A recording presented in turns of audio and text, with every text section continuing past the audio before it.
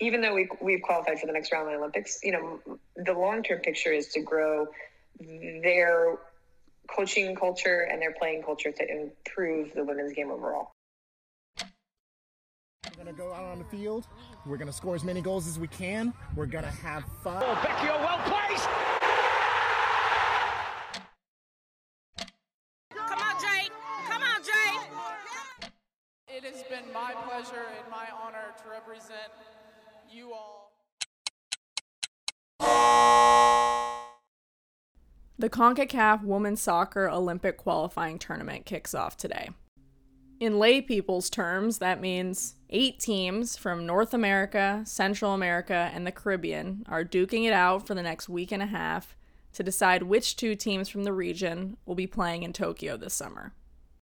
These 8 teams include a few big dogs, namely the USA, aka the best team in the world, Canada, ranked 8th, and then we've got, in order of FIFA ranking, Mexico, Costa Rica, Jamaica, Panama, Haiti, and finally, coming in at 127th in the world, St. Kitts and Nevis. I didn't know where St. Kitts and Nevis was, and I'm going to take a shot in the dark here and say that you maybe don't know where it is, too. It's an island in the Caribbean Sea, in between Puerto Rico and Antigua and Barbuda. It has a population of 52,441. St. Kitts and Nevis is far and away the underdog in this tournament that's starting. To even get here, they had to claw their way past a couple of favored teams. The 127th ranked team in the world topped a Caribbean qualifying group which featured 72nd ranked Trinidad and Tobago and 102nd ranked Dominican Republic. They surprised pretty much everyone. And now, here they are on the road to Tokyo, their first ever Olympic qualifying tournament. To get here, one would think they must have had a pretty decent coach. Her name is Janae Buklowski. And when she's not helping to make history with St. Kitts and Nevis, the American is a technical director and coaching educator with South Texas Youth Soccer, where she oversees 90,000 plus coaches. The journey to this role, coaching an under-resourced, tiny island women's soccer team with a lot of fight and potential, has been a winding and, in many ways, random one for Buklowski. The route started in the twilight of her own playing days. How was leaving behind soccer as a player for you? It were sucked. You ready? Okay. Yeah, no, can you tell I never left it behind? That's why. I had to find another way to be connected without playing.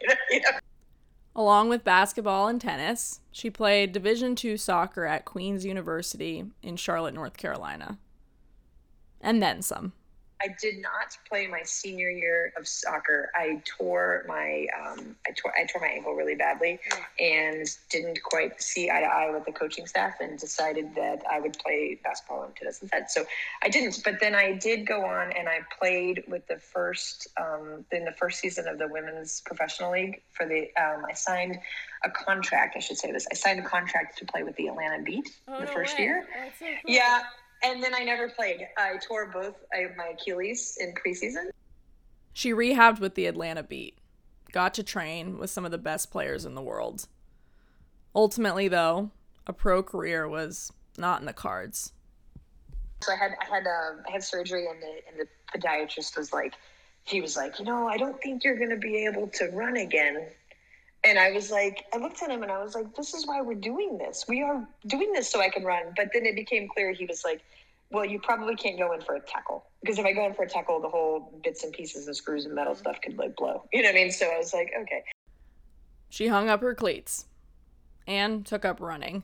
That repaired ankle joint of hers has withstood the impact of one marathon and 17 half marathons since then, just by the way. It was during this time with the Atlanta Beat, with this reality settling in that she wasn't going to be able to play anymore, that an opportunity came about to coach. In that moment, it was by no means a life-changing, light bulb going off opportunity. So at that point, a friend had approached me and they had said to me, this is when I was when I was sitting the bench for the beat. And she said to me, "We don't have any female coaches in our club. Could you come out and train my daughter's U11 team?" And I was like, in my mind, I was like, sure, I can go once. So I drove myself out to the suburbs, which was really far in Atlanta traffic. And I got there and they were so kind and they needed help. And so then it became, okay, I'll come back next Tuesday, to all of a sudden, oh, hey, this is your team. And can we give you 2 or 3 more teams? Yeah. So I don't know if you talk to other people, if they express that club soccer sucks you in. Because it sucks you in. I've heard that. It sucks you in. So I got sucked in, and it was great. I just kind of grew through the ranks and then stopped my graduate degree work at the same time, and then finally got my foot in the door collegiately. So I really never left soccer. Coaching was never something she contemplated as a career. Yeah, I was going to law school. Yeah, that was the plan. And then my mother was very disappointed when I decided to coach soccer instead. I think now that she's seen me do interviews for the St. Kitts position, which is so part-time and not my actual real job, now I think she's like, actually come around. Like, I'm like, why did it take, I was a college coach for how long? And like, I think this is like the first time where she's like, oh, okay, soccer. Okay, cool. Like, Mom's judgment aside, the St. Kitts and Nevis job is really cool and really important. And again, it wasn't an opportunity her eyes were ever specifically directed at. It wasn't something that I was seeking out actively. It was an opportunity that kind of came to me. And the thing that is really impressive about the St. Kitts and Nevis Federation is that they realized that they needed to put more money and more focus on the girls and women's game, right? Mm-hmm. So they wanted to match the quality of coaching licenses and experience that they had on the men's side to the women's side, but they don't have anybody there that has the background of the experience, right? So my role is not a permanent role. It's not a full-time role. Even though we've qualified for the next round of the Olympics, the long-term picture is to grow their coaching culture and their playing culture to improve the women's game overall, right? So I think we'll do fine. We'll do well in the qualifications. It'll be very difficult since we got Group B, which is essentially the group of death for us. But we'll do really well with the mindset that this experience will help us build towards a World Cup qualification, and it will help improve visibility on the island. And so that's sort of the same thing, I learned a couple weeks ago that the women's senior team has never played a home game in St. Kitts in the history of their program. Oh my gosh. And so, yeah, isn't that crazy? Like, so people, we were planning our camp out for Olympic qualifications, and we were planning on coming to the United States to do that because about half the players are from the island and half the players are from Canada or the United States or whatever, So I found this out, and it was like, okay, we have to play this friendly game, not here. We have to play it there because that's the whole point, is to get people excited about the women's game there. You know what I mean? Absolutely. And so we got to sell tickets, and that's one of the other things I'm working on this week is to figure out what date and who we're bringing in and all this stuff, but it's the same thing. It's the same idea of like, it's just expanding the visibility and quality within the girls and the women's game. That's the whole idea. It's probably going to help in thinking about some of the why behind taking this position, to get a sense of Buklowski's background and experience off the field. Things that have really come to shape her core values. So I got my master's from Georgia State in women's studies, but I actually studied women in sport in Title IX. And my master's thesis is titled Booters with Hooters, an analysis of the marketing trends of the Women's Professional Soccer League. Because Julie Foudy, in one of her interviews, was offended that they called the women's national team Booters with Hooters. And so I didn't even know that was a thing. That's yeah. Wow. Isn't that funny?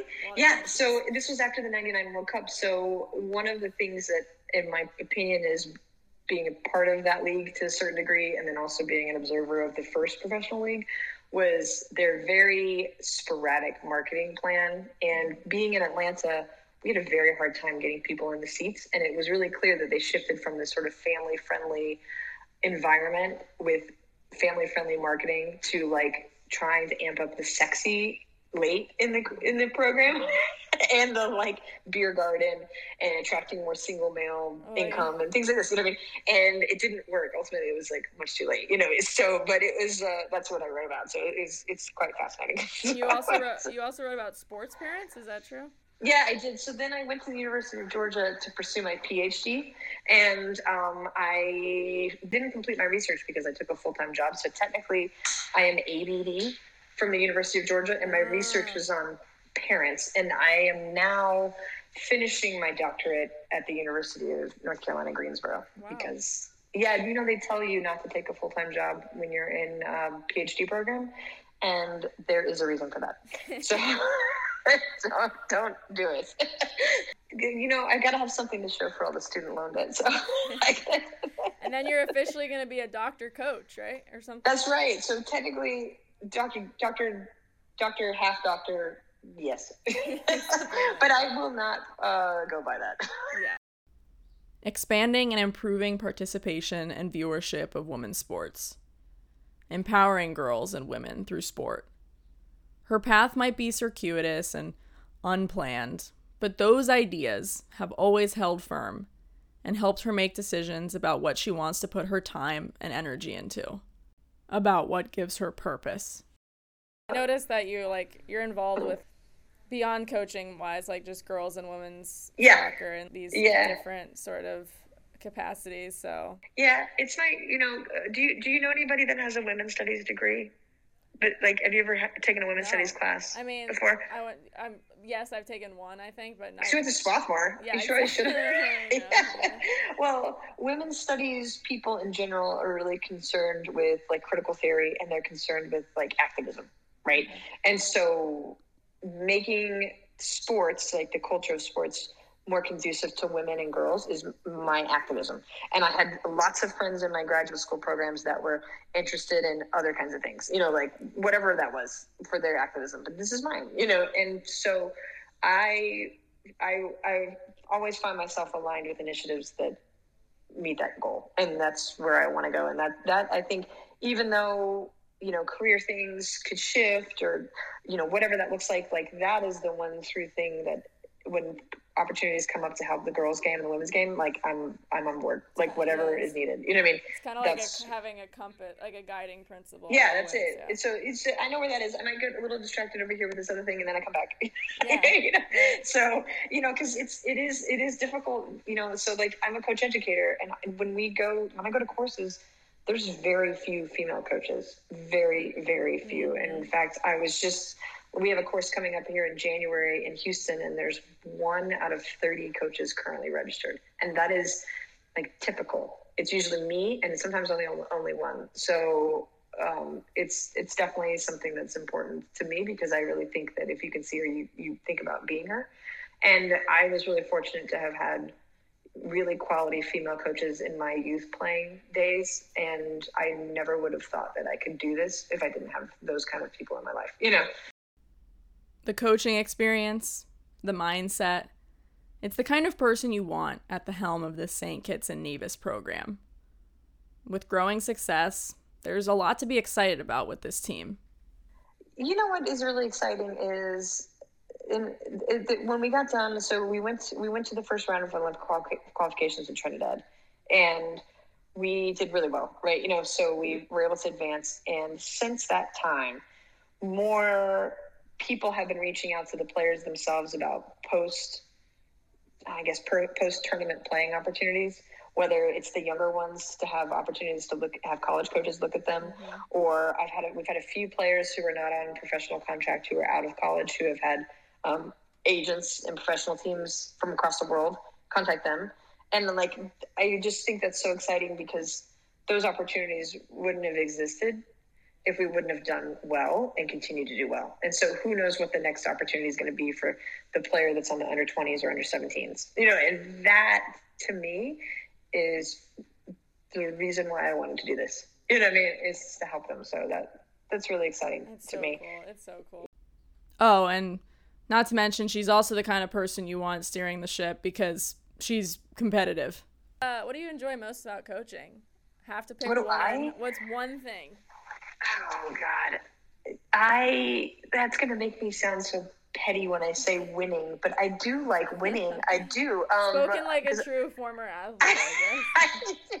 I do, but I also have a healthy understanding of that it's not the most important thing. But I do firmly believe that it is the most important thing to strive for, and that it's the process that we help teach players on how to do it and how to do it well and how to do it correctly as a human being that I enjoy.